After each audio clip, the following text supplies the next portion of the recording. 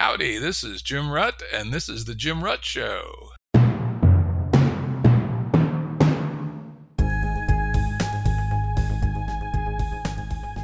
Listeners have asked us to provide pointers to some of the resources we talk about on the show.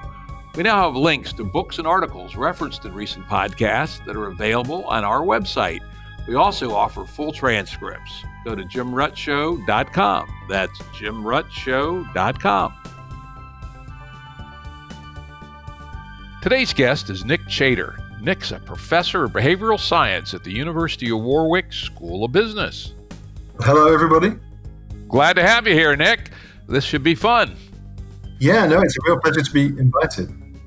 Yeah, in fact, you don't know this, but I've actually been following your work for quite a while, particularly the work you've done with Morton Christensen on the structure and evolution of language. I went back and looked at my records, and I believe the first paper I read by you guys was Towards a Connectionist Model of Recursion in Human Linguistic Performance, which I think was around 1999. Yeah, that's right. And in fact, this very day, I've been working with Morton on a new book that we're putting together called Provisioning at Least a Language Game. So we're still working together 20 years on and having as much fun as ever. Yeah, he's a fine fellow. I got to know him when he was a sabbatical visitor at the Santa Fe Institute. We were both there, and we had some excellent conversations. So give him my regards.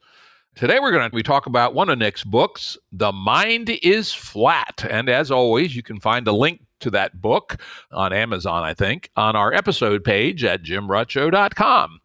Now, this has got a little interesting history, a little unusual for the podcast, in that I actually read the book a while back in late 2018, as I checked for my records, and I found it shockingly radical, as maybe some of you will, as we dig into some of the ideas on it. And I found it so radical, I said to myself, I really need to read this again to come to a firm conclusion about it. But, the rush of life, many other books to read, work to be done, I didn't do it until now. And I said, we have quite a few people in the cognitive science and artificial intelligence area on the podcast. I really ought to reach out to Nick Chater and give me an excuse to reread the book and maybe sharpen up my conclusions about it a little bit. And I got to say, it's still radical as shit, but it holds together. And what's more, it's congruent with a great body of cognitive science, cognitive neuroscience, and lab psychology research. And in retrospect, it should have been obvious, right? Since 2014, when I really took seriously to trying to learn a little bit about cognitive science and cognitive neuroscience, I think I've read 75 books and maybe 300 papers. And I kind of feel like Thomas Huxley and what he said about Darwin's theory of evolution. How stupid of me not to thought of that. Really, it's a radical idea, but I can't find any holes in it. Also, for those who want to learn more about it, there's a course available at futurelearn.com called The Mind is Flat. We'll have a link to that on the website as well at jimruttshow.com. Essentially, what Nick is talking about in this book is that the view that so many of us have had from culture, from science, from literature, from clinical psychology, etc., that there's great depth in the human mind. And his argument is that this is not only misconceived, but it's just wrong, right? Now, the very idea that our minds contain hidden depths is completely wrong. And he starts off with kind of an interesting interlude about Anna Karenina. Why don't you tell us a little bit about that, and then let's get rolling. Yes, well, thank you so much, Jim. It's a wonderful intro. Yes, so if you read a book, any book really, you'll have a sense that the characters are become very real to you.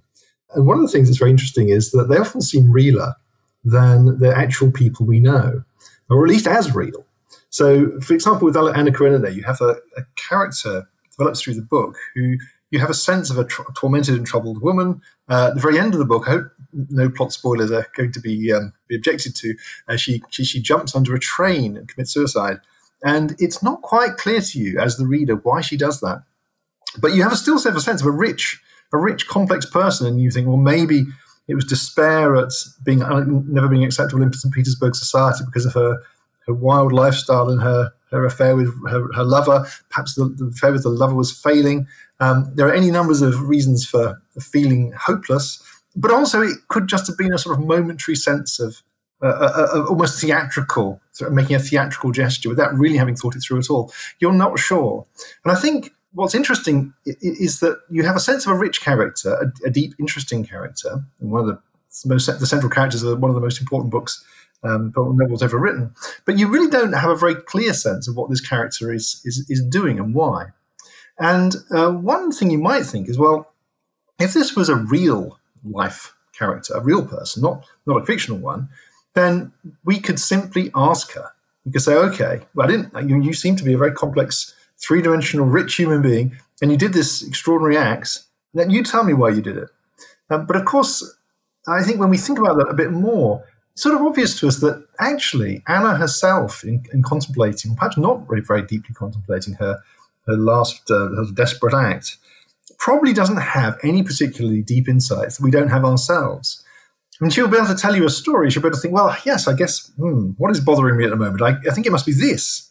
It's the hopeless romantic relationship that I got myself entangled in. Or it's the fact that I didn't properly see my child. Or it's the fact that I'm going to be ostracized by the aristocracy of St. Petersburg and Moscow. But actually, she's speculating just as much as we are. And I think that even if you would, and suppose imagine that she were to survive the incident, and you could ask her in her recuperating, as I imagine it in the book, in Swiss sanatorium, you could say, well, look back and think through why you engaged in that act. And again, my feeling is that I'm trying to push on your intuition that process of looking back at something one did and trying to work out why did I do that, that's really pretty similar. In fact, very, very similar, I think, to the process of trying to understand why a fictional character or another person did something. What you're doing is you're looking at your behavior, looking at your experiences and trying to piece together what must have been going on. But what you can't do is, as it were, look inside some kind of deep inner self and think, well, hang on, other people have to speculate about my motives, but I can just see them. They're just written in some sort of vault inside my mind. Let me have a quick look, a ruffle through, and I'll tell you what it says. But I think that's we all know that to be illusory. And in fact, of course, if you ask people to explain their behavior several times, they'll often give you different, or at least not perfectly aligned answers, because we don't fully understand ourselves. So really, what I want to go as an intuition bump at the beginning of the book, and obviously here too, is to make one think, well, this is an odd thing, because we have a sense of a rich character of Anna Karenina. We have a sense of rich characters in the people around us and in ourselves. And I don't want to understate at all the complexity of human beings. We are astounding. I think in some ways that the idea that our mind has mental depths actually obscures, we'll talk about this later, I'm sure, obscures how unbelievably creative and clever we are and what extraordinary beings we are. So I'm not wanting to in any way reduce the remarkable nature of human cognition.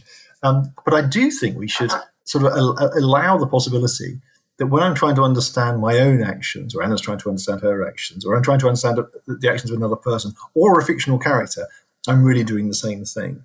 And the final point is that when you think about fictional characters, and I think this is a bit of a shocker, when you think about fictional characters, it's obvious that there's no right answer. So if I ask you, well, come on then, what is the reason that Anna jumped under the train, really and truly? And of course, there's no real answer to that, because it's just a story. There's no deep question of which can be settled by investigating Anna's brain, because there is no Anna with no brain. However, I think that's exactly the right approach we should be having when we're thinking about other people and ourselves too. It's not the case that actually, if you could scan Anna's brain at a critical moment, you could read off the fact that her real motivation was one thing or another. I think that's itself an illusion. So I think the creation of stories about ourselves is something we do all the time. We can create more and less convincing stories, and we can argue about the stories. But the idea that there's some kind of ground truth is a dangerous mistake, I think. So it doesn't mean that you cannot have sensible debates about why you acted as you did, just as you can for literary characters. So if I said Anna's concern was, primarily a despair at the state of the serfs, you could reasonably say, well, there's absolutely no sign of that in the rest of the book. Doesn't seem to be at all bothered about them. Lots of other people are, and then in which case you'd have a perfectly good argument. So it's not that you can say anything, but the idea that there's a kind of ground truth that you can get at is no more true, I think, for fictional characters than is of ourselves. There's no real sense in which there's the real answer lurking deep within me. Yep. I found that very good, as you say, intuition pump to kind of compare and contrast. Maybe we're not that different than a fictional character. And of course, the other side of the argument, kind of what you're arguing against, I suppose, is what started to manifest in the late 19th century and in through the kind of the late mid 20th century, depth psychology, Freud, Jung, and those characters. In fact, I'm going to read more than usual number of brief quotes from the book to kind of get a sense of your position, where you're coming from. No amount of therapy, dream analysis, word association, experiment, or brain scanning can recover a person's true motives, not because they are difficult to find, but because there is nothing to find. It is not hard to plumb our mental depths because they are so deep and so murky, because there are no mental depths to plumb, right? Quite the opposite of the depth psychology guys. No one at any point in human history has ever been guided by inner beliefs or desires any more than any human being has been possessed by evil spirits or watched over by a guardian angel. And another, the very idea of looking into our own minds embodies the mistake. We talk as if we have a faculty of introspection to scrutinize the contents of our inner world, just as we have faculties of perception to inform us about the external world. But introspection is a process not of perception, but of invention, the real-time generation, interpretation, and explanations to make sense of our own world and actions.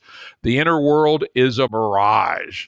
And then finally, but of all this depth, richness, and endless scope for exploration, it's utterly fake.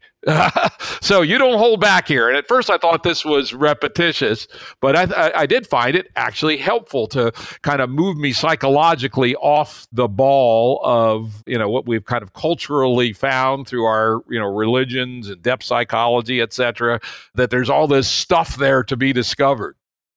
Yes, I think it is a very hard shift to make. And I think it's something that on the one hand seems, I think as you were hinting in your introduction, on the one hand seems incredibly plausible and intuitive, and on the other hand seems just completely crazy. And I think one tends to oscillate between the two perspectives. And I think it takes quite a long time to feel comfortable with the fact that this sense that we have of being driven by sort of beliefs and desires and motives, many of them mysteriously hidden from us, is actually just the wrong way to see things. So I think, thinking about fictional characters, I think is a good way in because there, in some sense, you want to be able to say, well, of course, characters in books, they're kind of in some loose sort of metaphorical sense driven by emotions and motives and so on. Because when I tell a story about why they did what they did, I'll say, well, her motive there was this, I think. I think she probably thought this was true, or she thought that Vronsky wasn't in fact being faithful to her, or maybe she didn't. But I'm giving you a rationalization, a story. But of course, I don't really think that story is somehow instantiated in Anna's brain and actually has driven her behavior. And I think that's the critical trick, is to realize that that's not really true for understanding other people and ourselves either.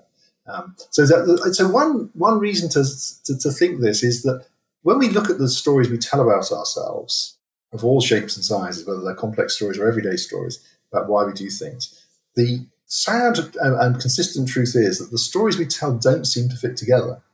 So if you ask me why I did something, and I'll tell you, and you ask me, well, yeah, tell me more about that. Why did you do it that particular way? And amazingly, I'll just keep on talking.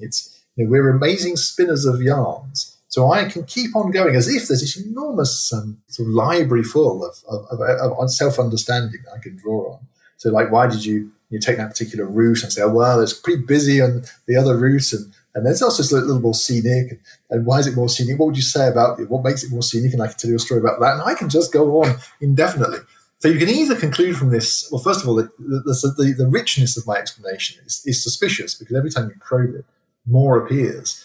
And you might think, well, have I just got this whole bookloads of information just waiting there to answer your every question, all ready to go? Or am I, in fact, making it up as I go along? I'm just sort of thinking, gosh, you've got me there. I'll cook up an answer. Oh, here's an answer. Got to give me a new question? Oh, I'll give you a new answer to that. And of course, if I'm improvising, if I'm doing that creative, making it up as I go along thing, you should be able to catch me out, because you should find that the answers I'm giving aren't referring back to some common source, some sort of fixed book of my mind, which is just guides at my every action and thought. Instead, I'm like a novelist spinning a story, and my characters and the different lines of the plot are inevitably, if I'm not very, very careful, going to get tangled up and not quite make sense, and there's going to be various inconsistencies creeping in. And the truth is, when you ask people about that, hey, that's exactly what you see. Inconsistencies everywhere.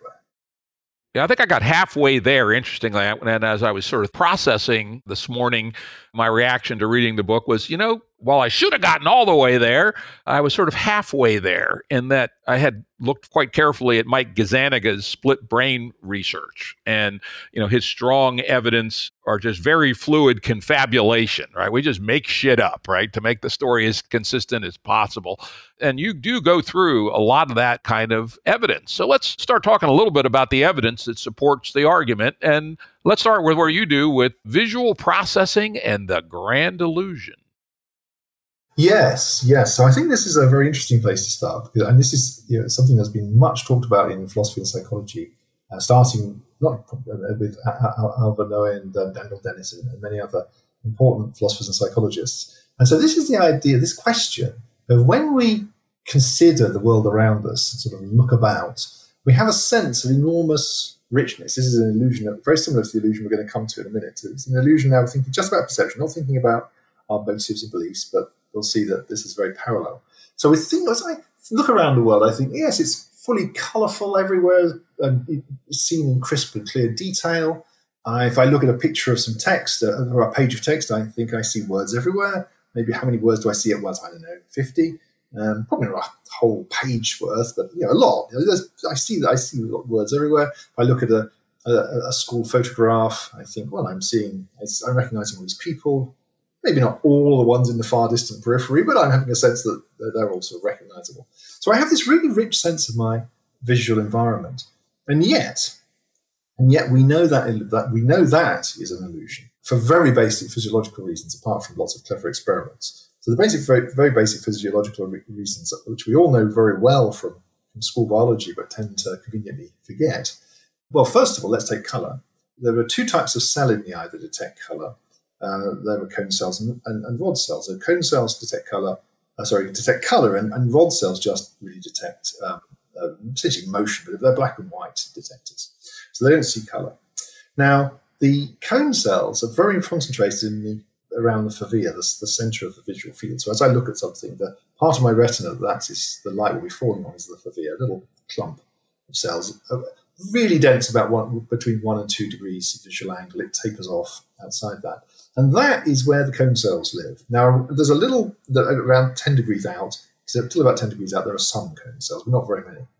So it's roughly true that all of your color vision is in a little channel. It's a bit like a little sort of headlight. So when you're looking right at a patch of color, you can read off its color. If you go very far outside the patch, you haven't got the cells to do it. You simply can't possibly know what color anything is. And that's really weird, because when I look at the world now, I think, well, that's just wrong, isn't it? I can see color everywhere. But actually, that's not the case. So let's just hold that thought for one. But it's not just color; it's also detail. So the cells, these cone cells in the fovea are also what process detailed sort of structure.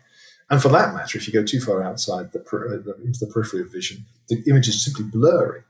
In fact, very blurry if you went to 20 or 30 degrees outside of the visual center. So if I look at something and think, how much can I see 20 or 30 degrees off the center from where I'm looking? Well, the answer is it can't be very much, because the image is horrendously blurry. But I have no perception of that. So I have a sense that the world is in perfectly clear focus. I can see all the detail, I can see all the color, but we know that's wrong. Now, where does that illusion come from? What's driving it? And I think the answer to that, essentially there are sort of two perspectives, actually, I should say this. It's not just one view in this area. The one perspective would say, filling in. What your brain is doing is it's getting really detailed and veridical information from the fovea, but it's sort of guessing about the rest of things. So that's one possibility. We're basically guessing, and as we move our eye around, we can sort of adjust the guesses and see where they're right and where they're wrong. That's one possibility. But the other possibility is that we're in fact not filling in. In fact, what we're doing instead is just sampling a tiny portion of the image. And the sense that we see everything comes from the fact that as soon as I wonder about any aspect of the visual image, if I think, what colour's that? Or what word's that? Or who's that in the picture? I can immediately answer the question. So the idea is that I haven't got the answer preloaded, and I haven't guessed it either. It's just that as soon as you ask me, if I ask myself a question about colour or shape or the identity of a word or anything else, incredibly speedily, my eye can flick into action, look at the thing, read off the colour or shape or the identity of the word, and before you know it, in fact, within 200 or 300 milliseconds, there's an answer. And that's so quick, but essentially it's instantaneous to me. It's as if I've got this information loaded into my mind. So I think of myself, and in some sense I really am, as having the world, as it were, at my visual fingertips. Ask me anything about the world around me, I can answer it. And that's what it is, according to this second view, to feel that the world is, as it were, present to you in complete detail. It's not that you've actually loaded this into your brain at all, it's that you have it ready to sample and extract so speedily that essentially you can improvise the answer so quickly that you have the feeling that the answer was already there. And I think that's an interesting, first of all, it's very interesting in itself that our intuitions about our perception are so wrong. So we have the feeling of this great richness of the perceptual world, and that's absolutely not the case. In fact, I'll give an illustration of that in a moment. But it's also an interesting clue about our creative abilities and improvisational abilities as cognizers. We're phenomenal improvisers, and because we're such good improvisers, we don't realize we're improvising. So you ask me a question about the color of some distant object, and I'll tell you. And I think, well, I saw that all along. I knew that color was. You've asked me, and I've told you, but I had that loaded in my head. But in fact, if I wasn't looking at it, I really didn't have it loaded in my head. But I could answer the question so fast, it feels as if I did. And I think that's true when we're answering questions about our motivations and our beliefs and so on. You give me a question, I can answer it. And it's so speedy am I with my answer that I think, I didn't just make that up. That was in there. Now, I knew the answer to that. I'm going to give a couple of quick examples in the perceptual context. One, I think, is really astounding intuitively, but has been known for a long time in eye movement research. So this goes back to work in Keith Rayner's lab, now dead sadly, a very remarkable pioneer of eye movement research. So in his early work, when he was at MIT, went to Amherst after that, I think UCSD towards the end of his career, in his very early days at MIT in the 70s, he started working on a very simple but very interesting paradigm. So you read a sentence which is presented to you on a screen, on a computer, and as you do it, they track your eyes. So they have a simple setup for watching where your eyes go, so you can see that the eyes quite accurately move as you hop across the screen. So when you're reading a sentence, you will be essentially jumping word by word by word, roughly. Sometimes short words get jumped over and long words you read in a couple of jumps. But essentially your eye is hopping, bounce, bounce, bounce, bounce, bounce across the screen in discrete lumps. It might actually, another illusion we have is that it feels as if our eyes are moving smoothly when we read from left to right. But in fact, that's not right. They're moving in jumps. And just another thing, actually, if we just get to think about the illusory nature of perception, another thing that's also interestingly true is when you move your eye, you're essentially blind. You can't see anything while the eye is in motion. So as you read, you have this strange interplay of picking up information, complete blindness, picking up information, complete blindness. Again, we're completely oblivious to that too. Anyway, the important thing is what Rayner was able to do with the information about where your eye was looking. And that was to feed that back to the computer and to change what's on the screen in consequence. So the clever trick was thinking, well, what would it be like if we give you a line of text and only where you are looking fairly exactly. In fact, the critical window turned out to be about 15 characters long. 15 characters around where you're looking. In fact, 5 going to the left, 10 to the right. If we read left to right. We're slightly more interested in what's coming next than what we just read. We're going to have a 15-character window, which is unchanged, untouched, no funny business. But all the rest of the words in the line of text will be X's, or Latin, or anything you like.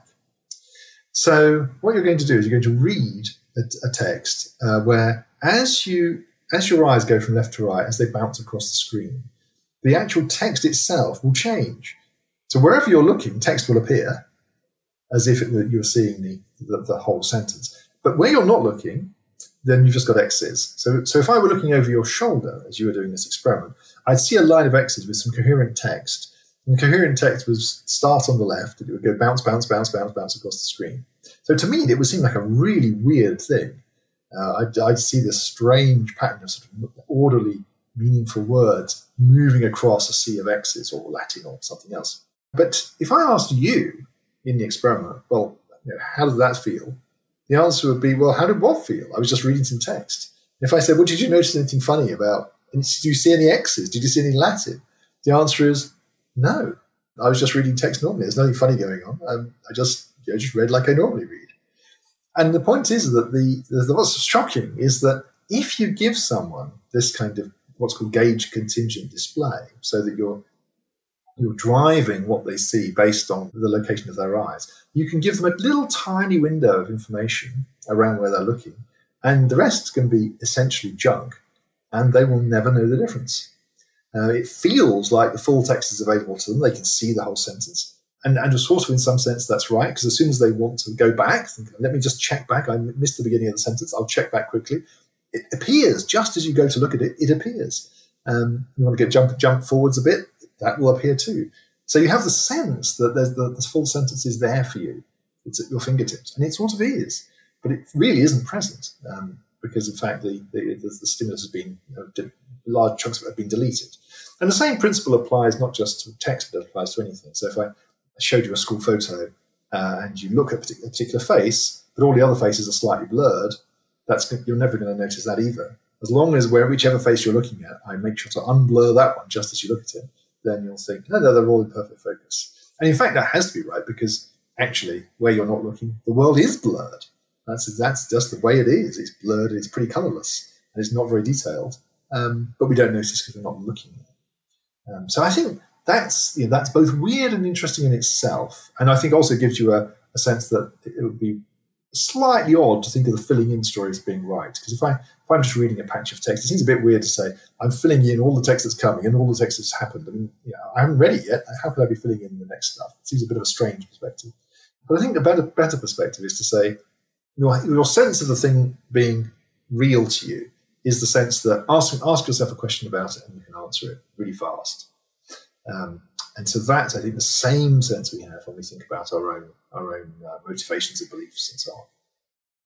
Yeah, it's really interesting. And you actually answered a question that I had while I was reading. I said, well, why would evolution have created this sense of more completeness than is really there? And the answer you gave is the real world is relentlessly consistent. For facts to hold good in the same world, they cannot be contradictory. And then you also said, however, inconsistency and sparseness are not just characteristics of fiction. They are also the hallmarks of mental life. So interestingly, I took away from your words that evolution has been playing a very clever grand illusion, which is to approximate the consistency of the real world with very sparse and inconsistent data. A pretty cool trick. Yeah, I think that's exactly right. Yeah, I think that's exactly what the brain is doing. And if we had, imagine the opposite subjective experience. If you imagine that every time you looked at something, it suddenly sprang into detail and colour, and when you looked away, it faded into murky colourlessness. You have the sense that the world was changing, but the world isn't changing. You've just changed where you're looking, and when you look back, there it is again, looking bright and colourful. So we have the sense that what perception is trying to tell me is what the world's actually like. And if the world is not changing, I'm just moving my eyes. And I don't want the brain to be saying, goodness me, everything's getting there's colour appearing. Oh, it's gone again. It's come back. Details appearing. It's going, it's coming. There's no actual change in the world. So I don't want to confuse the system by seeing changes where there aren't any. And the other point about consistency, I think, is crucial, because the real world has to be consistent, inevitably. So that means that if you're in a devious psychological experiment, that gets strained a little bit, because then you can start to mess with people. So you can get them to look around a picture, and at one moment they're looking at one thing, then they look at it again, and you can change what they saw. see if they notice. So you could start to mess with that. But normally the world doesn't play horrible tricks on us too often, and so we get along fine with this perspective. But I think where we go wrong is thinking, when we imagine ourselves introspecting, we're thinking that's the same thing. The thing is, with perception, there's a physical, solid, external world which is generating the data that we're analyzing. When we're introspecting, we're not looking into some inner world. In fact, there is no inner world.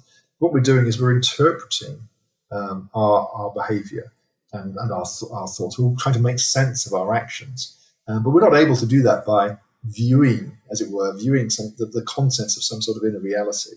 And the trouble is, because we're trying to make sense of ourselves, because that's a fundamentally sort of creative process, just as if we're trying to make sense of a fictional character or another person, that is not there's not a solid thing we're perceiving here. We're not perceiving anything. We're inventing, and the inventions will turn out to be very sparse and also very inconsistent. Yeah, you gave a wonderful example where you move from the issues with our external perception to our internal perception. Take a mental image and see what you actually know of it. You tell an interesting story about the tiger. Maybe you could tell that story. Yes. So I think most of us have the intuition that we can imagine a tiger pretty clearly. And certainly we see tigers and other things in dreams and have a sense that it was vivid. It was like it was really there. And so my question to myself was to think, well, and this original example probably goes back further than this, but it goes back certainly to Zenon Polishina, psychologist and computer scientist interested in imagery. So the question is to ask yourself some questions about your image of a tiger. So the thing that Polishina used to focus on is to say, how many stripes are there on its tail? To which the answer is, well, I ought to know the answer to that because, in fact, imagine it that clearly. But let's not leave aside the stripes on its tail because that's the least of it, really. The question is to think how the stripes work around the body at all. So, for example, you might think, well, what direction are the stripes as they go along the body? Do they go along a long ways or around the tiger's body? And then what about the legs? How do they go? So you try to imagine maybe a tiger's stripes go maybe round the legs and maybe round the body. So, but what happens when they join together? How does the stripy pattern join between the legs and the body? How does that work? And it just gets very baffling. Now, if you were to look at a picture of a tiger, which I recommend that people might do, you'll find that actually quite large parts of the tiger, the rather crucial, tricky bits to some degree, don't have stripes at all. They're just not striped. So that actually some of the questions you're asking yourself, there's an answer which is, oh, that's a white bit. Well, there's just no stripes there. And until you look at the tiger, you can't imagine that at all. You've also got the question of how the stripes work around the face, and it's just something that when you see a tiger, you think, of course, that's the only way it could be. Try to envisage one, try and count the stripes, try to imagine how they go, how they interface with each other. It's absolutely hopeless. And I think this is a really general sort of trick that our mind is playing on. So we have the sense that we can reconstruct, animals, people's faces, all sorts of letters. Actually, if you just try to, some of you will know how to do this, but try to write a typical lowercase g as printed in something like Times New Roman. What does that look like? And I'm just trying to imagine it now, and I know it's pretty weird, but it's not like a G of handwriting, that's for sure. And yet, this is something I've seen. We've all seen, literally hundreds of thousands, perhaps millions of times in our life. We can't even remember very clearly what that looks like. Yeah, I couldn't tell you. It's interesting, yeah. Let's dig in a little bit. We are a little short of time because there's so much interesting here. Let's make sure we move along. One of the things that's, sort of key on your argument is that basically everything is perceptual processing, and that includes memory, which at first seems, a little contradictory, a little off-putting. But again, there are arguments from cognitive science that memories are really nothing much more than snapshots of perception. Could you talk a little bit about, and this is an area I'm very interested in, a lot of my work goes in here, in the area of the linkage between consciousness, memory, perception, and attention. So maybe give your thoughts on what memory traces are actually, and how our processing of memory is very similar or perhaps identical to our processing of perception. Yeah, absolutely. So I think the intuition that we often have is that perception is a kind of front end to the mind. It sort of filters the input, makes sense of it, and then we store some kind of abstract representation of the output. We pop that into a memory, and that memory system might be really different from the way perception works. It's just a next stage in the process, as it were. And I think that's a very misleading way to think. And in fact, I think it's misleading really to think of memory even really existing as a separate thing. We clearly remember lots of stuff, but the idea that there's as it were, a memory bank, which is somehow separate from the process of picking up and perceiving the information, I think is a misguided one. So this is sometimes known as a proceduralist view of memory. So according to this sort of idea, what you've got is a set of mechanisms for perceiving the world, or indeed for that matter, also acting on it. So if you're thinking about remembering how to swing a golf club, say, in some sense, you've swung a golf club lots of times, maybe.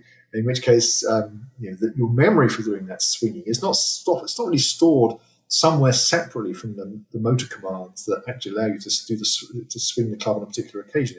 It's just simply an accumulation of all those actions. And similarly, if you're thinking about your memory of particular people or events or tigers, those are things that you have perceived in real time as you've encountered them, and those perceptions leave a trace. It's not that they produce an output, they sort of, as it would, give their verdict and say, what happened there was this, I popped that in the memory bank. It's more that that the process of understanding the world, from all the way from the details of the low-level visual features, all the way up to what was happening there. Was that person angry or happy, or where were they going with that implement or whatever it was? All of that is that process is simply laying a trace, as it were, in situ. So the idea, from this perspective, and it is rather a radical perspective, and the idea is that if you have damage to a part of the brain that is involved in some aspects of perception, you should also have trouble with imagining or imaging that aspect of the world, and also you should have trouble remembering it too, unless you've recoded that memory in a different form. So the thought here would be, if for example, you have damage to an area in visual cortex which is concerned with, say, colour or motion or whatever it may be, but let's say colour, then you will struggle to see colours, process them, but you'll also find you can't imagine them either. And also, when you remember images of objects, you won't know what colour they are. Now, you might have remembered in words, as it were, pillar boxes are red in the UK. I know that. That's a verbal information I've got. So in that case, I can answer the question, what colour is a pillar box? But if I try and visualise a pillar box, if I've had damage to my visual cortex, I can't do it because the memories are stored in the same place as the perception. Or in the case of actions, the memory of how to play tennis is stored in the same circuits that are actually controlling tennis playing.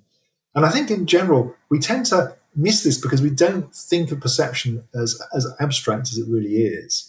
So you might say to yourself, well, yeah, but I mean, perceiving is one thing. That's just sort of knowing what sort of objects there are in the world, what colour they are. But when I'm watching a movie or talking to a friend, I'm thinking about so much more than that. I'm thinking about intentions and purposes and speculating about human nature. Or I might be thinking about a mathematical problem and trying to do some geometry in my mind, or might be trying to work out how to put together a piece of furniture. And all of these things, I think, you should view those as continuous with perception. They're all tasks which are basically taking data from the senses and trying to work out what to do with it. And once we think of this as a relatively abstract, not just rooted in this kind of the colours and shapes in front of us, but as a process of abstract pattern construction, then that's really a good chunk of cognition, just all about that. Now, having said that, of course, what makes us very good at this kind of task is that we're not just locked into the current sensory input. So I can shut my eyes, as it were, and think about lots of things where there's no sensory input coming into me, because I have all those past impressions, past thoughts, which I can review. But they themselves are just in the same format. They're the same kind of thing.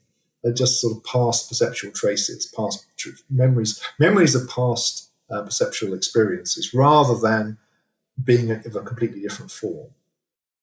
Interesting. Now, one thing that you didn't talk about much, and one I do focus a lot on in my own work, is, as you did say, that perception is not just a simple screenshot of what our eyes see, because as you go through carefully, our eyes don't see a screenshot. They see a whole bunch of little things.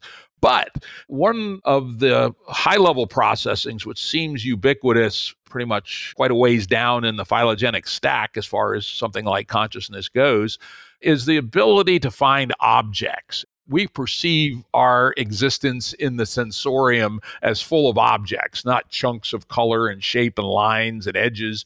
We have, it seemingly at least, seems to me, and a lot of the research I've seen, a very deep hardwired machine for finding objects. And in fact, there appears to be an object store in the parietal regions of the brain, the famous Mariah Carey neuron, et cetera, that you stimulate a specific neuron and you pull up a very specific object or a general object like dogs or tables, et cetera. How does the concept of objects fit into your sense of perception and memory? Yeah, well, I think that it's a very central concept, actually. So one of the things I argue quite a lot in the book is that we're incredibly serial processors. So we can only really do one thing at a time. And in perceptual terms, I think roughly a way to put that is to say we can perceive essentially one object at a time. So I think of an objects as, in a way, themselves psychologically very, very fundamental. Because they're sort of the unit that the perceptual system can grab hold of. Now, that means, for example, that if I'm looking at a word, I can't see other words. So going back to the eye tracker, as I read a sentence, roughly speaking, my eyes jump word by word by word. As I mentioned before, you sometimes jump small words, which are predictable. You can just guess those. And for long, complicated words, you sometimes need to look at them more than once. Essentially, you will read the beginning and then the end. But broadly speaking, you're picking up one word at a time. And although you have this feeling that you perceive all the other words, that they're not really there. Now, I think that's one interesting thing, that the unit, there may be a sort of basic level of unit that we can grab hold of perceptually. But another interesting thing one might think is, but aren't words made of letters?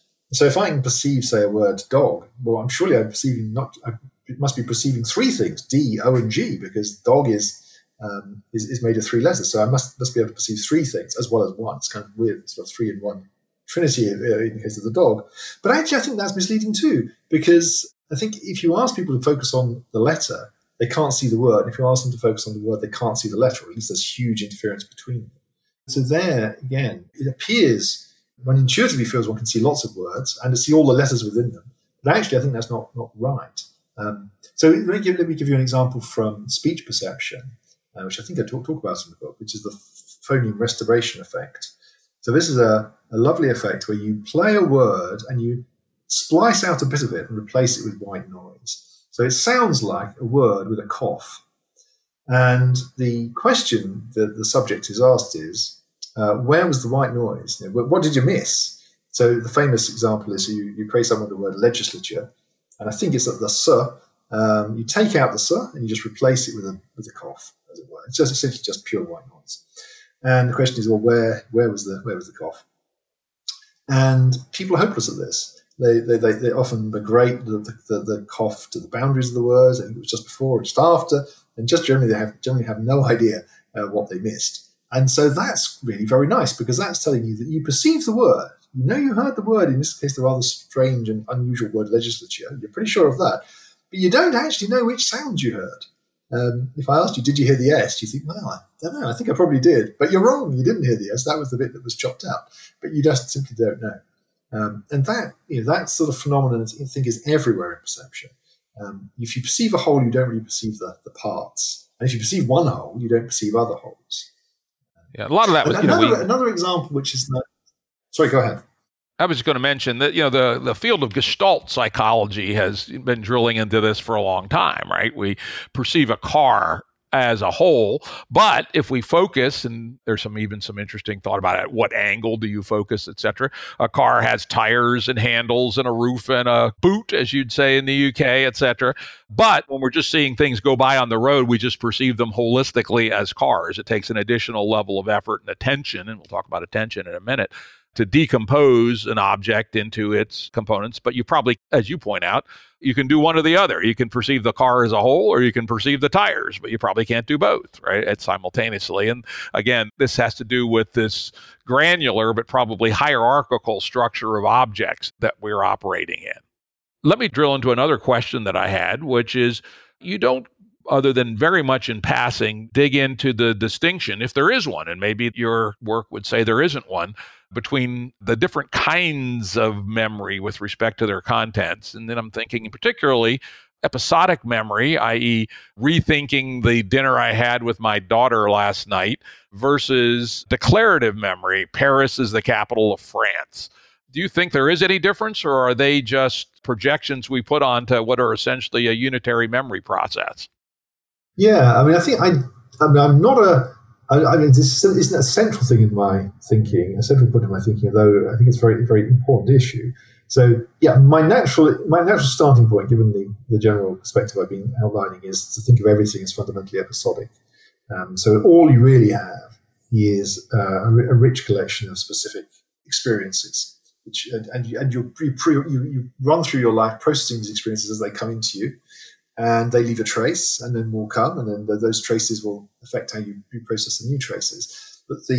So essentially everything's episodes. But we normally think of episodic memory in psychology, of course, when I can, as it were, pick out when the episode was. So if I say, how do you know, I don't know, that a particular restaurant has changed its decor, you might think, well, I know that because I was only there last Friday. But not so true at the moment, of course, in a pandemic. But you'd think in the normal course of events, I was only there last Friday. I remember the event. I remember going in and thinking, oh, wow, they've changed their decor. So you have, in that case, a clear sense of where the episodic root is.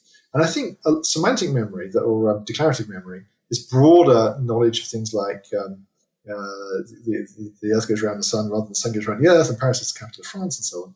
I think of those things as fundamentally of the same kind as episodic memory. We've just lost the episode. So if you ask me, who first told you that Paris was the capital of France, and the answer is, I've just no idea. It's just people are always saying it, as it were. And when was it that you realized that the Earth went around the sun? I mean, sometime long ago, I don't know. The difference from my mind would be not what you can do with the information, it's just whether it's traceable or not. Now, I know there are some arguments looking at, for example, the effects of brain damage, which appear to show that you can get damage to one memory, not the other. And in fact, the one you normally get is damage to the episodic system. So if you believe that there's episodes and there's this more general knowledge, then that seems to be strengthened by the observation that if you have certain kinds of brain damage, and also for people with very severe alcoholism, you can get a loss of episodic memory. So you can have real difficulty remembering much about your life and where you were yesterday, and almost your life story starts to collapse. But you may still know a fair amount about Paris being the capital of France and Earth going around the sun and so on. But I think actually, at least this is not a unique view to me at all, there's a very standard counter to that, is to say, but actually what those people have is a general loss of episodes, and that shows up much worse when you ask them about specific episodes, because specific episodes have been damaged. But if you ask them general things, then any of a number of episodes will help them answer the question. So if you ask me about whether Paris is the capital of France, since there's lots and lots of memories which will tell me the answer to that, then I only have to find one of them. But it's really a hard question to say, what was the last movie you saw? Because I have to pick out a particular episode. So it's just a tough task difficulty problem. And you see this all over the place in psychology, that when you have a single set of tasks, but some are harder than others, and then people have damage or difficulty, then they can't do the hard things and they can do the easy ones. It's easy to think, right, well, probably the hard and easy tasks are done by different systems, maybe different brain areas. That's the mistake, I think, what we may be falling into there. But it's a complex and knotty area, this. So although I am really fond of and wanting to push the episodic perspective, I think it's not something I can honestly say that is a resolved question in psychology.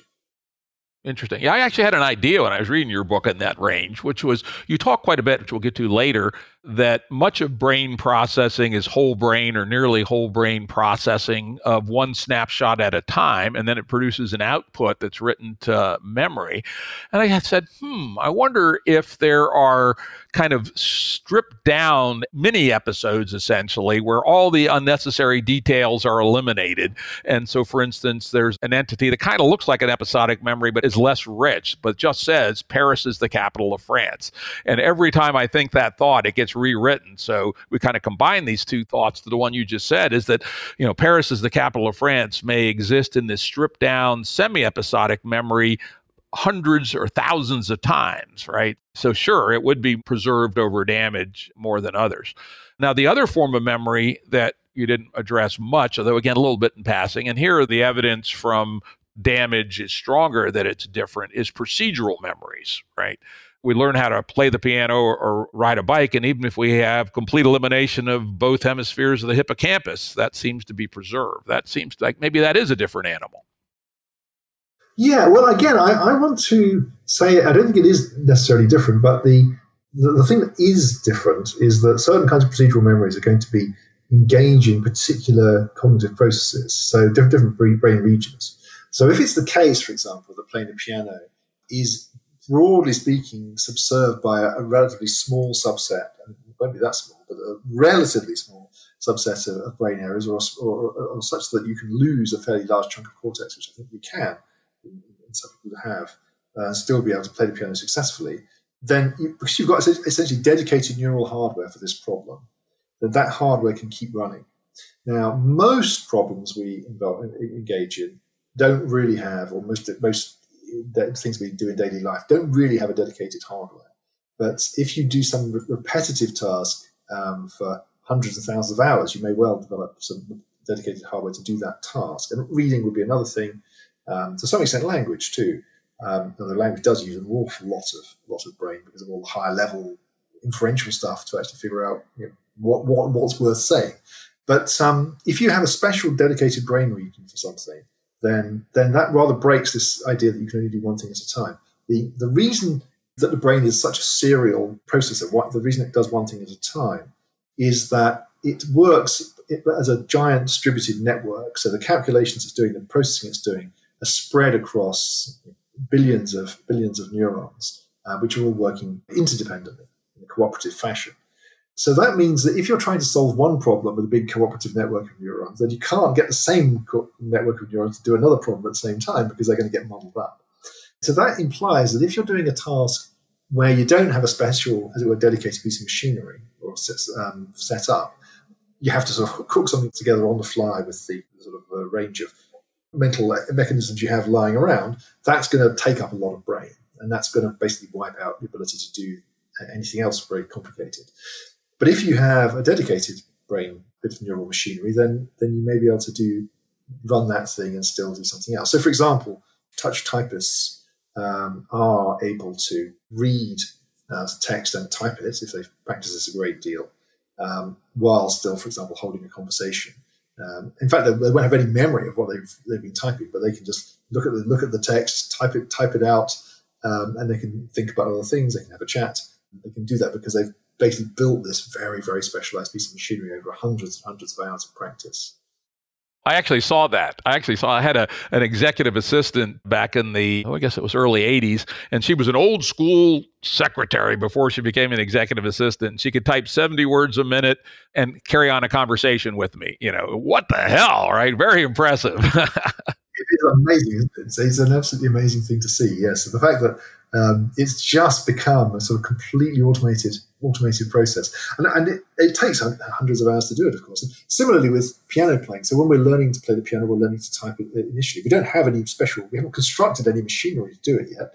So it's using our whole brain is struggling away trying to keep the process on track. So any slight interruption will completely scramble your typing or your piano playing. But once you're a master, then you can type furiously, you can play a piano piece, not with great beauty and expression necessarily, but you'll be able to play it while having a conversation because all of that lower level stuff has been to some degree automated. Having said that, this automation isn't perfect. So we tend to, for example, imagine, for example, that when we're driving, we can drive on, as it were, on autopilot, and we think, yeah, I can see that I can do that because look, I can have a conversation, I can listen to the radio, and I can think my own thoughts, and there I am driving along. But it turns out that that's not quite right. So most of the reason that we have such a strong sense of automatic driving is that most of the time when you're driving, nothing is happening. I mean, you're just going along and the world's just flowing by. And there's no action to be taken. But as soon as you have to take action, it tends to scramble any other activity you're engaged in. So an everyday example of that is that almost invariably, if you suddenly have to brake suddenly while driving, you will certainly stop speaking. No one carries on a fluid conversation and keeps on going while slamming on the emergency stop. Everybody stops, and you have to. And the experimental work by Hal Pashler and his lab at UCSD have shown this in a simulated driving task, where they give people the task of following along a car in a very simple driving world, and the car occasionally brakes, and you've got to slam the brakes on your car. It's not a real car; it's all just joystick stuff in a virtual environment. But when you do that, you're simultaneously you're asked questions, very simple questions like I think it's something like, for example, one version is you get a tone and you have just to say was the tone high or low, and you have to say it too, so you don't know no physical sort of use of a keyboard or anything. But it turns out that if you ask me whether a tone, a beep, is high or low while I'm braking, I can't do both. I just have to do the braking, get the braking out of the way, and then I think, all right, what was that question? And then I answer the question. So even something where the task in the world is very simple, and the two things you've got to do, say, was that tone high or low, or just keep the car on the road and brake when you need to. They seem like totally independent things, but actually they get tangled up. So I think it makes all these sort of remarkable cases, like the fact that people can type and play the piano and chat at the same time, do those things, it makes it even more amazing, because it really is the exception rather than the rule in cognition. Cool. Let's move on to our next topic. Those people who listen to the show regularly know that it's one of my obsessions, which is attention. In fact, I've been known to say that we are our attention, and it has, implications in all kinds of things. Like, for instance, social media is constantly working to hijack our attention, et cetera. And the idea of attention's been moved over into AI. For instance, some of the newest work in linguistic processors like the GPT-3 thing that a lot of us have heard about recently, which is this amazing piece of software from OpenAI that seems to have learned a scary amount of language by processing 1 trillion words or something. You give it a root and it goes off to the races and creates text. It uses a technology called transformer networks, which actually uses attention as part of its model. So one of the things that is non-intuitive about our brain states, and I think has huge implications for the contents of our memory, is this idea of the unity of attention, that it's single-threaded mostly, with some exceptions that you talk about, and that it processes by single steps. In fact, in my own work, where I attempt to build simulated consciousness, how about that, but for a white-tailed deer, not a human, I actually make that attention thing discrete, basically just have it change every 250 milliseconds or not. Either it changes or it doesn't based on a whole bunch of conditions, et cetera. But it just single steps through basically one object at a time, which then activates a different brain state, et cetera. So you go in quite a bit about this idea of the unity of attention and how it emerges from the concept of the whole brain or near whole brain processing. So tell us about attention and how this fits in with your model. So yes, I think, Jim, the way you framed the question actually encapsulates the way I think one should see this, which is to think of ourselves, say that I am my attention, my focus of attention, and I am essentially a sequence of attentional snippets. I think that's a very useful way to think. So it's very easy for us to imagine that, as well as the things I'm attending to, my brain's engaged in all kinds of other activities. And it certainly is doing some things. It's certainly driving my heart. I don't have to worry about that. And it's making me breathe, and it's doing all sorts of sort of practical housekeeping things. But I would want to argue that really most of the activity of your brain is focusing on whatever you're actively doing now. So if you're speaking, if you're playing a golf stroke, if you're focusing on some music, that's pretty much your brain's primary business. It's pretty much entirely focused on that one thing, and there'll be some peripheral activity going on here and there. But it's not, for example, the case that while I think I'm chatting to a friend, there's a chunk of my brain which is wondering about a tricky problem I was stuck on yesterday, or there's another part of my brain which is sort of worrying about my finances, or there's another part of the brain which is processing some resentment about some past slight from a work colleague. All of this is, I think, completely wrong. And your brain is because it's such a serial processor, it can only really do one complex thing at a time. If it's doing one thing, it's not doing anything else. So it's really right to think of your brain as essentially taking on one challenge at a time, step by step. Every few hundred milliseconds is making a new stab, thinking, well, let me look from here to there, I'll move from word to word, I'll review a thought, I can follow on with another thought, I'll look at another part of an image. But it's a pretty slow process which pretty much blocks out everything else. We do have an intuitive sense of being very serial, I think, of struggling to do more than one thing at once. And yet, as with the grand illusion, we also have a sense that, oh yeah, but while I'm doing this thing, I can see a fully detailed world, and I can hear all the sounds around me, and I can feel my body on the chair. And well, I can now I think about it, but I couldn't before. And I think we also do have this sort of implicit sort of intuition that, and I'm doing lots of covert pondering as well, particularly if you're taking a sort of depth psychology perspective, you have the idea that there's all kinds of pondering of unexpected issues and in unexpected ways, which is going on in the background. But I think there's no real evidence that that's the case. In fact, I think the brain is really, because of the way it's built, the fact is it's this big distributed system, it's really hard for that system to work on two problems at once with the same machinery anyway. Yeah, I've actually found that to be a very interesting and challenging assertion on your part. And as I thought about it, I said, you're probably right. I will confess to being a person who has long believed in the background processing because I sort of felt it in myself, right?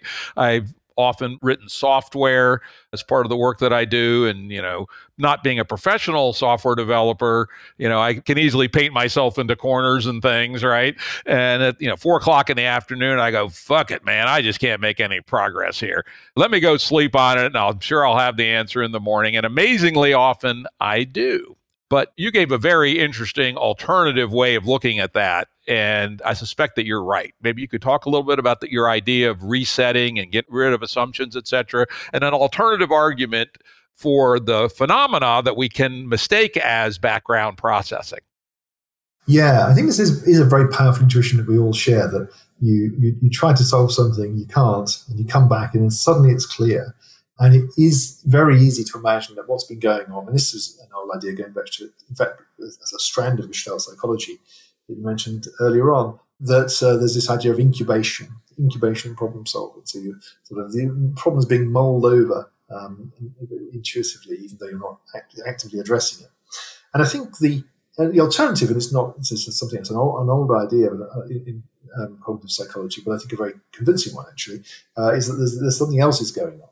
So what's happening when you're trying to solve a tricky problem is you're searching in the space of solutions, and you're in a cul-de-sac. If you weren't in a cul-de-sac, you'd keep going, and you'd just think, I'm nearly there, I've nearly got it, and you would keep going till you got it. But in fact, you stop and get baffled because you're in a cul-de-sac. You don't know how to go forwards.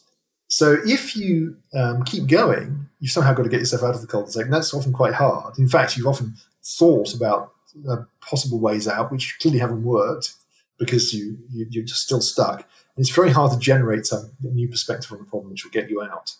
And what a break will often do is just reset. So you just come at the problem, you've forgotten where you were, and that's good, because where you were was bad, you were in a bad place, you just start again. So that's that sense of, now it's obvious to me, is because now you've started from a different place, and that place just happens to be better. Often it won't be. Often you'll just be in another bad place, or another place which you have to explore for a long time to work out whether it's better or not. Yeah, the way I articulated to myself when I read your theory was that my brain activations are still resonating away from the places I've had attention, say, for the last half hour, right? At some greater or lesser degree, or it's somehow impacting the whole brain network, everything I paid attention to for a while, right? So it's, the brain state is conditioned by what I've been thinking about for the half hour. And because I'm at a cul-de-sac, as you said, those were not the right paths, right?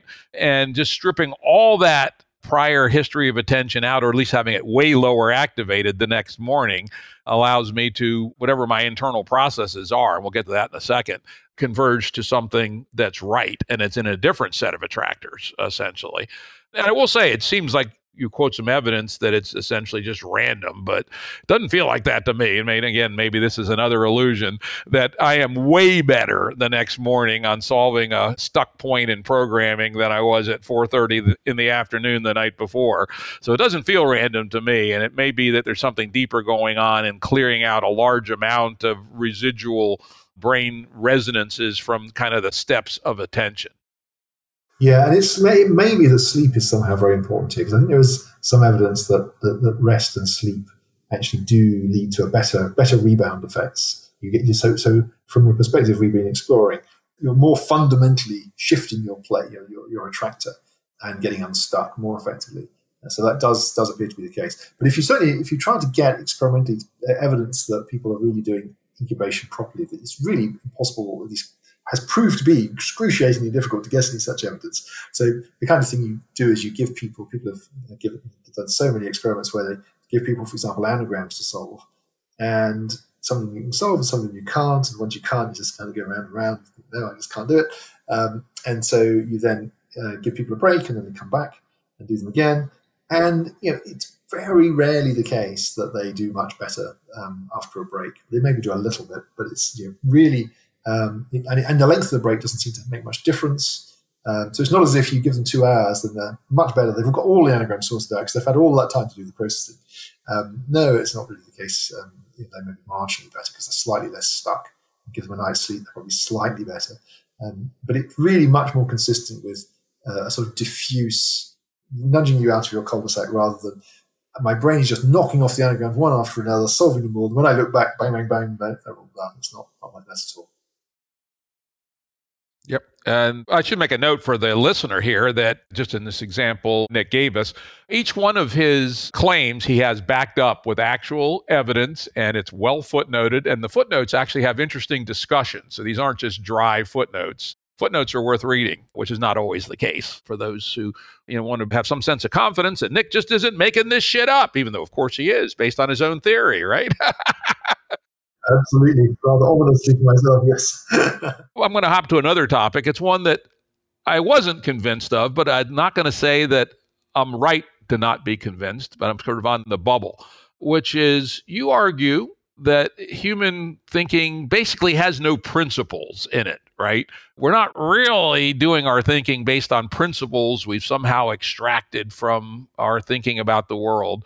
And you even make the, to my mind, fairly extreme claim that even chess masters have no principles. They basically are just sort of clever at how they remember real boards. And I wasn't convinced by that argument. And in fact, let me play back the thing that kind of caused my ears to go up, which is that you mentioned the well-known result that chess masters are no better than anybody else at recalling random boards, but they are way better at recalling the boards for real games that either they played or even any real game. Just show a chess master 10 positions from 10 random real games and they'll remember them, but they won't remember random boards any better than you or I. And I say, wait a minute here. Doesn't that say there's got to be some principle that's been a filter applied to perception that allows the chess master to know implicitly, at least, that one was a real board and one was another? And why that particularly resonated with me, my motivation for getting deeply into cognitive science was something surprisingly simple. Through all my life, I've played war games back to the days when I was 10 years old and they were little cardboard pieces with tanks on them that you moved around on a hexagonal paper board through all the evolution of the online stuff, etc. And in 2012, I learned a new computerized game called Advanced Tactics Gold, which is very complicated, very realistic, very good, and very hard, at least so it seemed. And I sat down and learned to play it. It kicked my ass bad the first couple of games. I got a little better. And this is a game way, way, way more complex than Go. In fact, some calculations I did said the average number of move possibilities is 10 to the 60th per turn. 10 to the 60th, as opposed to maybe 200 in Go and 30 in chess and 5 or 6 in checkers, draughts. So anyway, and then I also stopped and thought about it a little bit. How many of these war games have I played in my life? And gross estimate at that point was I'd probably played a game to conclusion 2,500 times in my life, which is a very low number compared to machine learning, right? Continue the story, Advanced Tactics Gold. Good game, people. If you like games, check it out. It's on Steam. After 7 games, I had basically extracted enough, and I would argue applied my principles enough, so the sucker never beat me again. I probably played it a few hundred times since then, 100 times, at least won every time. Sometimes difficult to win, but I've won. And what we know about machine learning, there's no way you could get that good on only playing 100 times. Impossible, right? There has to be something else going on. So that's my pushback on no principles. Yeah. Well, I think it depends what you count as a principle, because I think what you're pushing back on is something I'm extremely sympathetic to. So if you think about how machine learning works as a model for the mind, which I think is an interesting thing to do, then the shocking thing is that it needs so much data. Exactly as you're saying, you've got this enormous space of possible games, and you play in a tiny subspace, and you learn to play pretty well and start to win, even though you can't possibly be doing that by, in some simple-minded way, comparing the current game with previous games, because the space is just way, way too big. Now, I think that's absolutely true.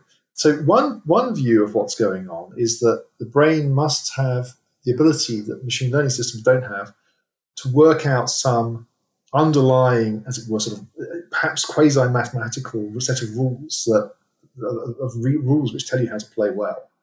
So instead of just thinking, oh, I've seen a position like this before and I did this and it didn't work, I'll do something else, or it did work, so I'll do it again.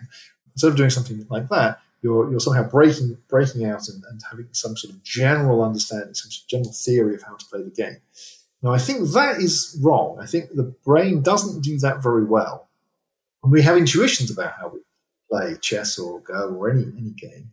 But the intuitions are pretty poor. So when, as I'm sure you know, when people started to build chess-playing computers, one of the first things they had a go at is just asking chess players, how do you play good chess? Which is a very sensible thing to do. But actually, chess players can't say very much. They can certainly say things like, well, the queen, you don't want to lose your queen, and don't rush your king into an attack. That's actually a mistake, and control the center of the board, and other things, which are not worthless, but they are fairly incomplete and minimal. So famously, you have books. I can't remember the author. Some great Russian grandmaster has a wonderfully titled book, which is something like Principles of Chess Strategy or something. And what does the book contain? What it contains is a stack of cool examples, like famous games, tricky problems, with an intuitive explanation of how to deal with this kind of case. Now, but what it doesn't do is say, now the principles of chess, here they are. And of course, if we knew the principles of chess, if there were any that would be useful, then obviously building chess-playing computers would be much easier than it is. So I think the right lesson to draw from that kind of case is to think, well, what's interesting about human learning, and this is what the quote, supposed principles of chess book is telling you, is it's saying, think deeply and reflectively and thoughtfully about the cases you encounter. So you're not just storing them, as it were, as raw data, and thinking, if I see raw data that looks a bit like this again, I know what to do. You're not doing that. You're thinking in a very rich, metaphorical, analogical way of thinking, now, what's going on here? What kind of thing is this? Have I seen anything a bit like this before? And I think this is the ability that's really astonishing, that makes us so remarkable. It's not that we can play chess by working out a set of as it were, sort of mathematical principles about what to do, how to play every chess game. But what we can do is think, this position I'm in now reminds me, possibly implicitly, of a number of other positions. And in those positions, there's the kind of thing I did was this. So probably this is the kind of thing I'm going to do now. So it's a higher, more abstract level. Now, how that works, how the brain is able to operate at this more abstract level so that it can learn not just from the very specific board position, but the class of board positions. I mean, how that works is the kind of holy grail of cognitive science and AI, in my view. It's the kind of thing that Doug Hofstadter was doing so much work on 40 years ago and for ongoing. It's trying to understand the sort of fluidity and creativity of our ability to deal with particular experiences, extracting sort of analogically. This is a case a bit like that previous case, and doing that in a way that is sort of coherent. And that's remarkable we can do it, but I think that's what we're doing. Because if we were producing principles, well, first of all, people can never articulate them, but also most complicated problems, and your game will absolutely be one of these, I'm sure. There's no real algorithm. The algorithm, if there is an algorithm to play that game well, is almost certainly a very memory-based algorithm. It's in situations like this, do this. In situations like this, do this other thing. It won't be something sort of more abstract than that. So I think if you want to call those principles that more abstract way of seeing the world, then that's I think that absolutely is what the brain is doing. But what it's not doing, I think, is producing a set of rules or a kind of abstract theory, which is a consistent understanding of how to play the game or how the world works or anything of that kind. Yeah, I agree 100%. In fact, the word I always use, I didn't use principles. I just used your word, principles. I call those heuristics. And in fact, my mission, and I don't know if I'll succeed because I'm too old, God damn it. I wish I'd started this when I was younger instead of when I was 60 years old, is heuristic induction. How is it that we induce heuristics? Because there's no doubt about, at least based on my introspection, but as you point out, our introspection is dubious when I'm playing my game or any games. And in fact, since I did all that work with Advanced Tactics Gold, I even got the source code from the developer and wrote some evolutionary algorithms that improved his AI. I played some other games, and I just see again and again and again, I develop heuristics, which are definitely not algorithms. You can't say that these 5 or 6 or 7 rules of thumb for that particular game are quite enough to win. But if you have a brain that's been tuned to extract patterns from games, you can then apply the heuristics in a pretty straightforward fashion. For instance, there's a whole class of games where it's really important that you keep your line consistent across the board so guys can't get past you, right? Kind of true in chess, but really true in some of these military games. And then there's also one of the things you learn when you play one of these games is the relative efficacy of defense versus attack. For instance, having played several hundred titles over my life, maybe 1,000, now probably several hundred, a meta pattern is that often, it turns out to be true in real life and war as well, that it's often better to take the tactical defensive and get the other guy to attack you first and then counterattack, right? That turned out to have been the tactical brilliance of the German army in World War II, particularly in the later phases of the war. So there's these heuristics, and how we induce heuristics from these otherwise flat patterns, I think, is still a huge open question and is right at the very core of my own interest in this space. Yeah, and I think it's as you were hinting, it's at the very core of intelligence, really. And what is astonishing is that we can produce these sort of rough patterns, heuristics, and so on, and they aren't, as you say, they're not sufficient on their own to solve the problem. If you coded those into a computer, it wouldn't be a winning computer. It wouldn't be a winning system on its own.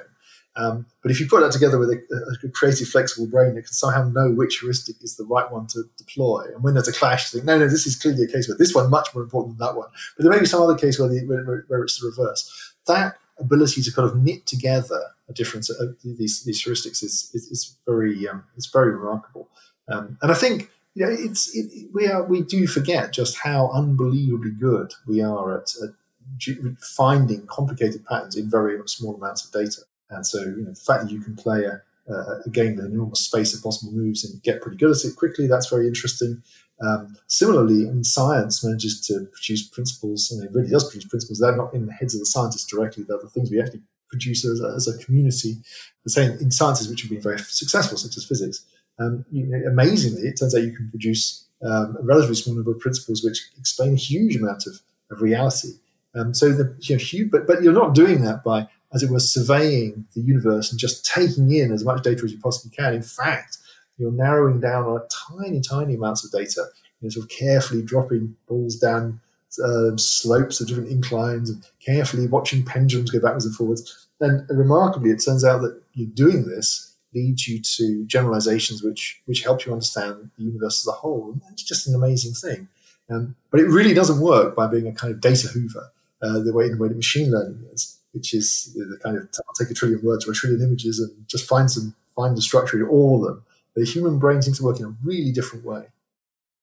Yeah, it is interesting. And, we alluded to it a little bit in passing that one of the other cutting edge things, learning on small data is something people are quite aware of as the distinction between humans and data. In fact, I noticed you had in your acknowledgement section, my friend Josh Tenenbaum has done a lot of work on small sample learning and ways that are rather different than brute force machine learning. And, this is a very hot area. But anyway, the other area where there's a lot of tension right now is about language, right? Particularly with the new GPT-3 out, which we alluded to earlier, is this massive trillion word database that's been processed by several billion node deep learning network to produce a language model. And it's scary how good it is. However, it does not appear to actually understand language. It doesn't take a genius to figure out how to trick it.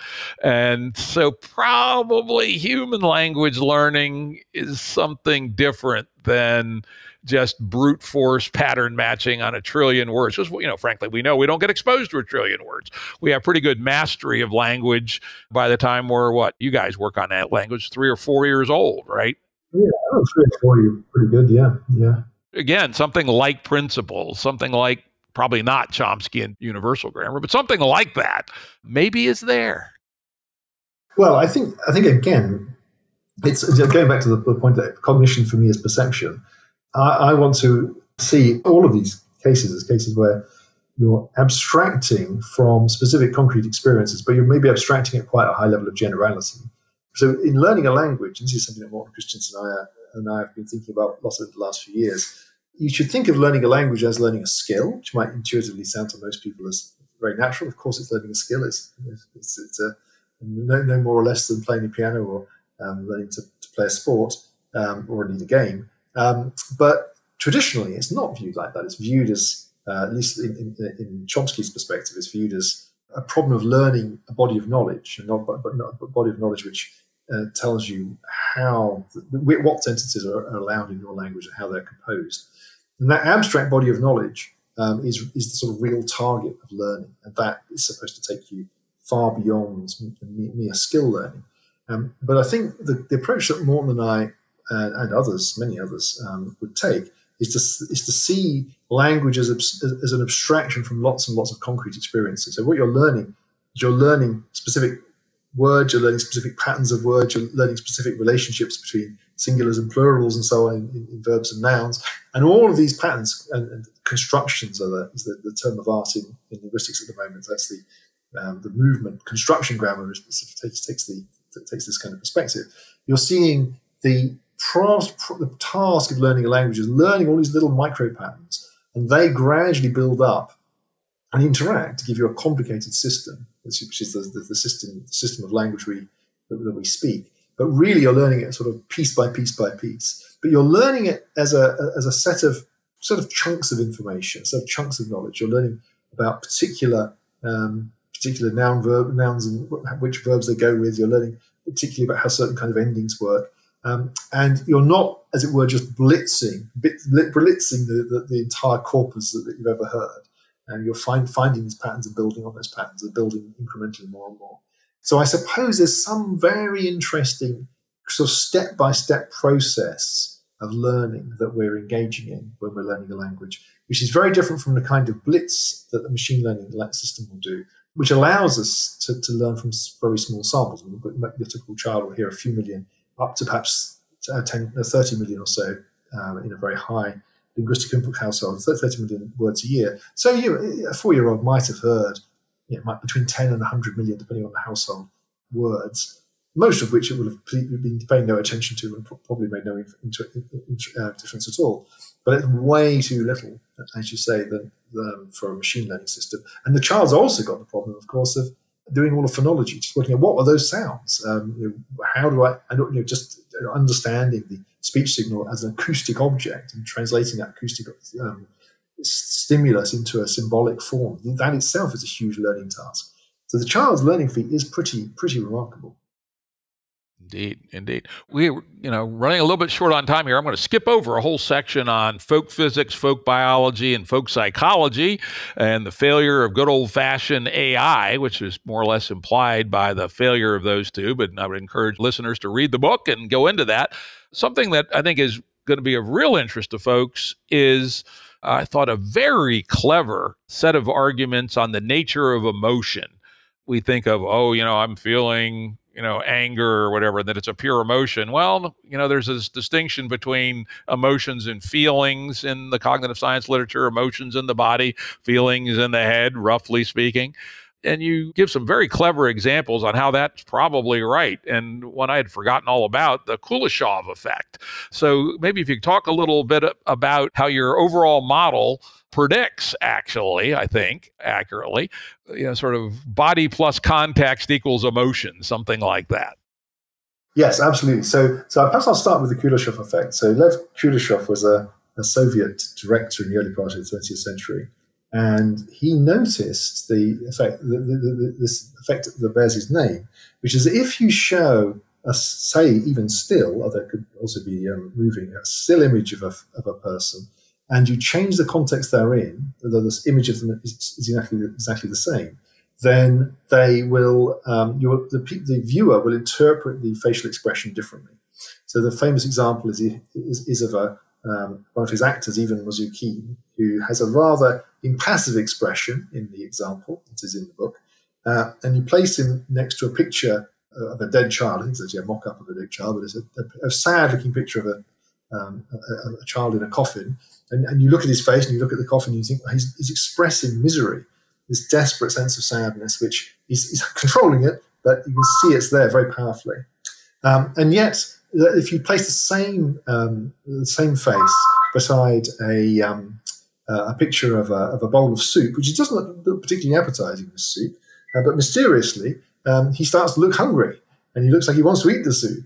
And if you and then the final one is he's got an attractive woman lying on a chaise longue, and you think, I can see his lust in his eyes, even though again he's hiding it well. It's quite subtle. So the sense that we're able to project and do project a different emotion into a face is I think very interesting. Now the thing is that I think that's a very good indication of what's going on when we're interpreting our own body state. So instead of looking at Ivan Mazukin's face, I'm also, of course, in my daily life, I'm trying to interpret my own physiology. So I've got a fairly simple model of my own physiology. So I know roughly how much adrenaline's floating around. I know whether I'm feeling positively attracted to a stimulus or wanting to recoil from it. But there's not actually a lot more than that. That's not it, but that's adrenaline, for example, will correlate with my breathing and heart rate and so on. There's really a very simple underlying physiological system that I'm aware of. So that means that if I have a particular physiological reaction, I have to think to myself, well, what's going on here? Why is this reaction coming from? Rather like looking at even Mazukin's rather impassive face. And to work it out, as with the face, I look at the context. So I find myself in a situation where, let me give a famous example of a bridge crossing experiment, which is a lovely experiment. Yeah, I love that one. That was like a hammer hitting me in the head when I read that. Yeah. So this is a wonderful experiment done in the University of British Columbia in about 1974, I think, by a pair of brilliant social psychologists. So they station attractive women who are experimenters who are holding a clipboard at one end of two bridges. And one bridge is a wobbly bridge, which is a sort of suspension bridge, which is actually quite a scary bridge to walk across. It sort of moves around as you walk, I think. And another bridge is just some regular bridge down at, as it were, ground level. This is an area where lots of undergraduates walk, so they're picking off male undergraduates and giving them their questions. And they say at the end, oh, by the way, for ethical reasons, I have to give you a chance to follow up if there are any questions. So here's my phone number. And there really aren't any questions that would have arisen in this little exchange, but the phone number's there. And of course, the bridge crosser might think, oh, well, that was a very attractive woman. Shall I give her a call? Just to get to know her better.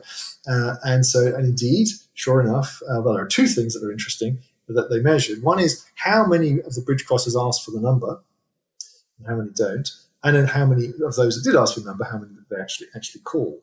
Now, it turns out that you get something like 50 or so % more of asking for the number and calling for people who've walked across the high bridge. Now, what's going on there, you might think? How can that be relevant? But it is relevant, of course, from the perspective of trying to understand your own feelings through your monitoring of physiology. Because what happens to those people on the high bridge? They walk across the high bridge, and it's quite scary. So that leads to all kinds of adrenaline flooding around the system. Then they meet the experimenter and they think, well, I just seem to have this incredible adrenaline rush. Wow. I mean, the only reason, it must be because this person is just somehow connecting with me in some fundamental way. I'll get her number and call.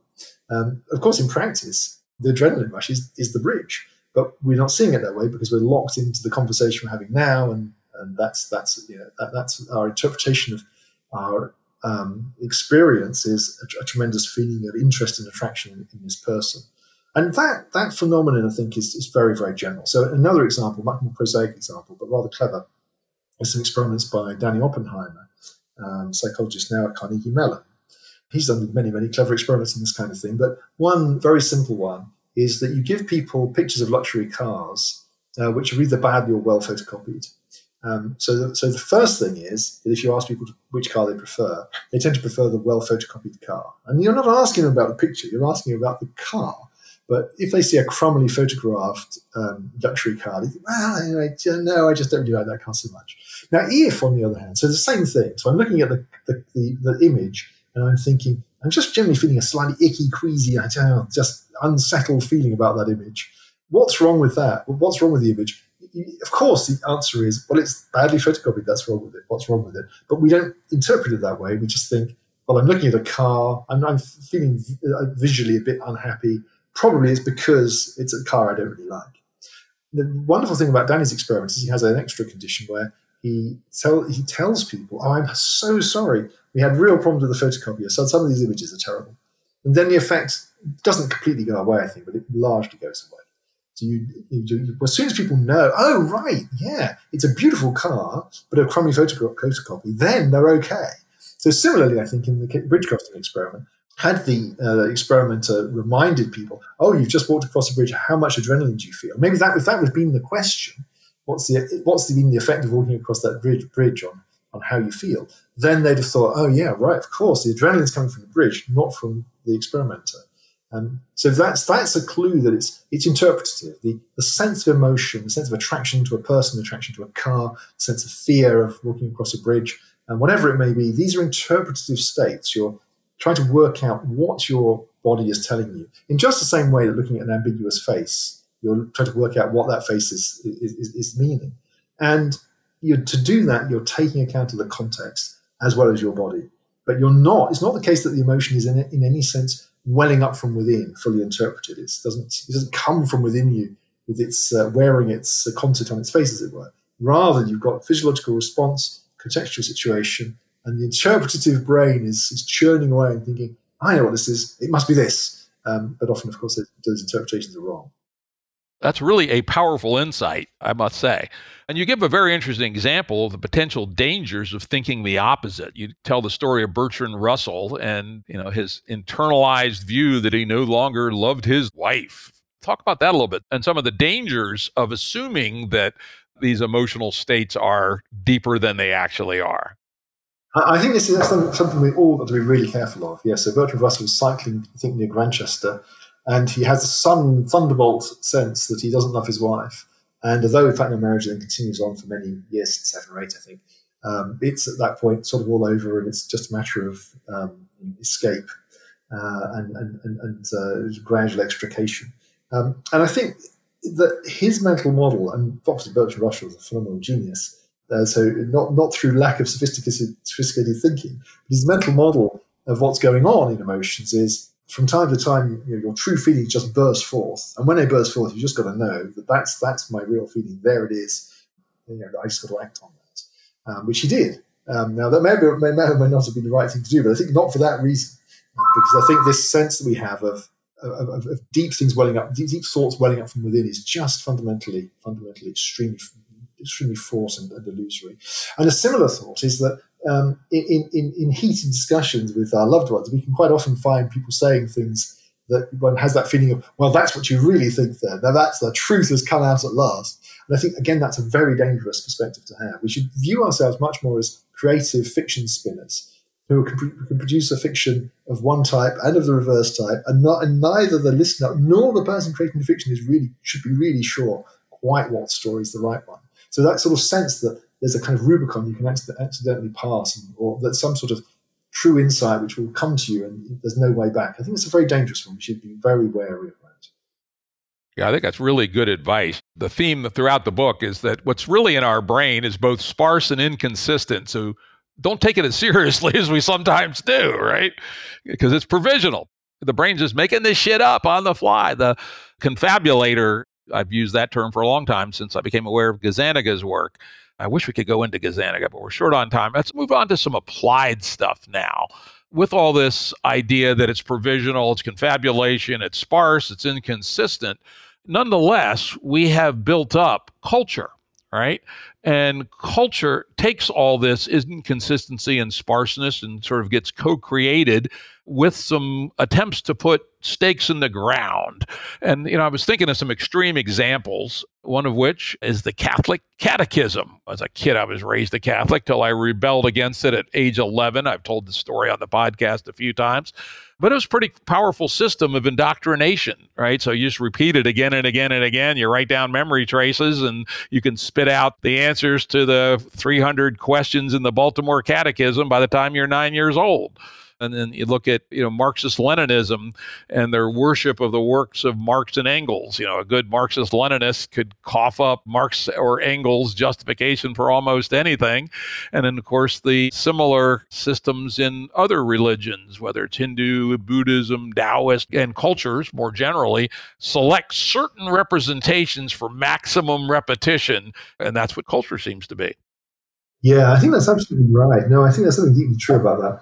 I think to the extent we should think of ourselves as traditions. So each of us is a tradition which basically consisting of all our past thoughts and actions. So there's this incredible degree to which we because of our flow of experience and our continual flow of attention hopping from one thing to another, we built up this enormous repertoire of experience, and that will condition the way we think about new things. So I want to stress that we are incredibly rich, sophisticated beings, and we're rich through our ability to tap into our own history and our own tradition. But of course, we're not just our own tradition. Actually, many of the things we know come from other people. In fact, we collectively create cultural traditions which are far more elaborate than any individual could create.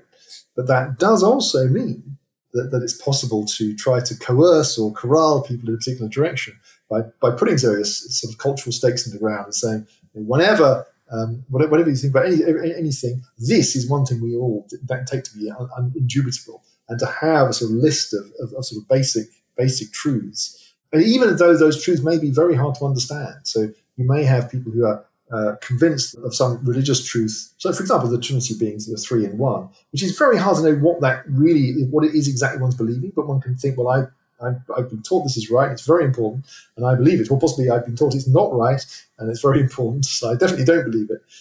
But whatever it is, whichever way around it is, one can have an extremely strong sense of this is an important conviction to hold on to and defend, even without a really clear sense of what it is that one is holding on to and defending. And so I think we should always be skeptical of stakes in the ground. All stakes should be movable, I think.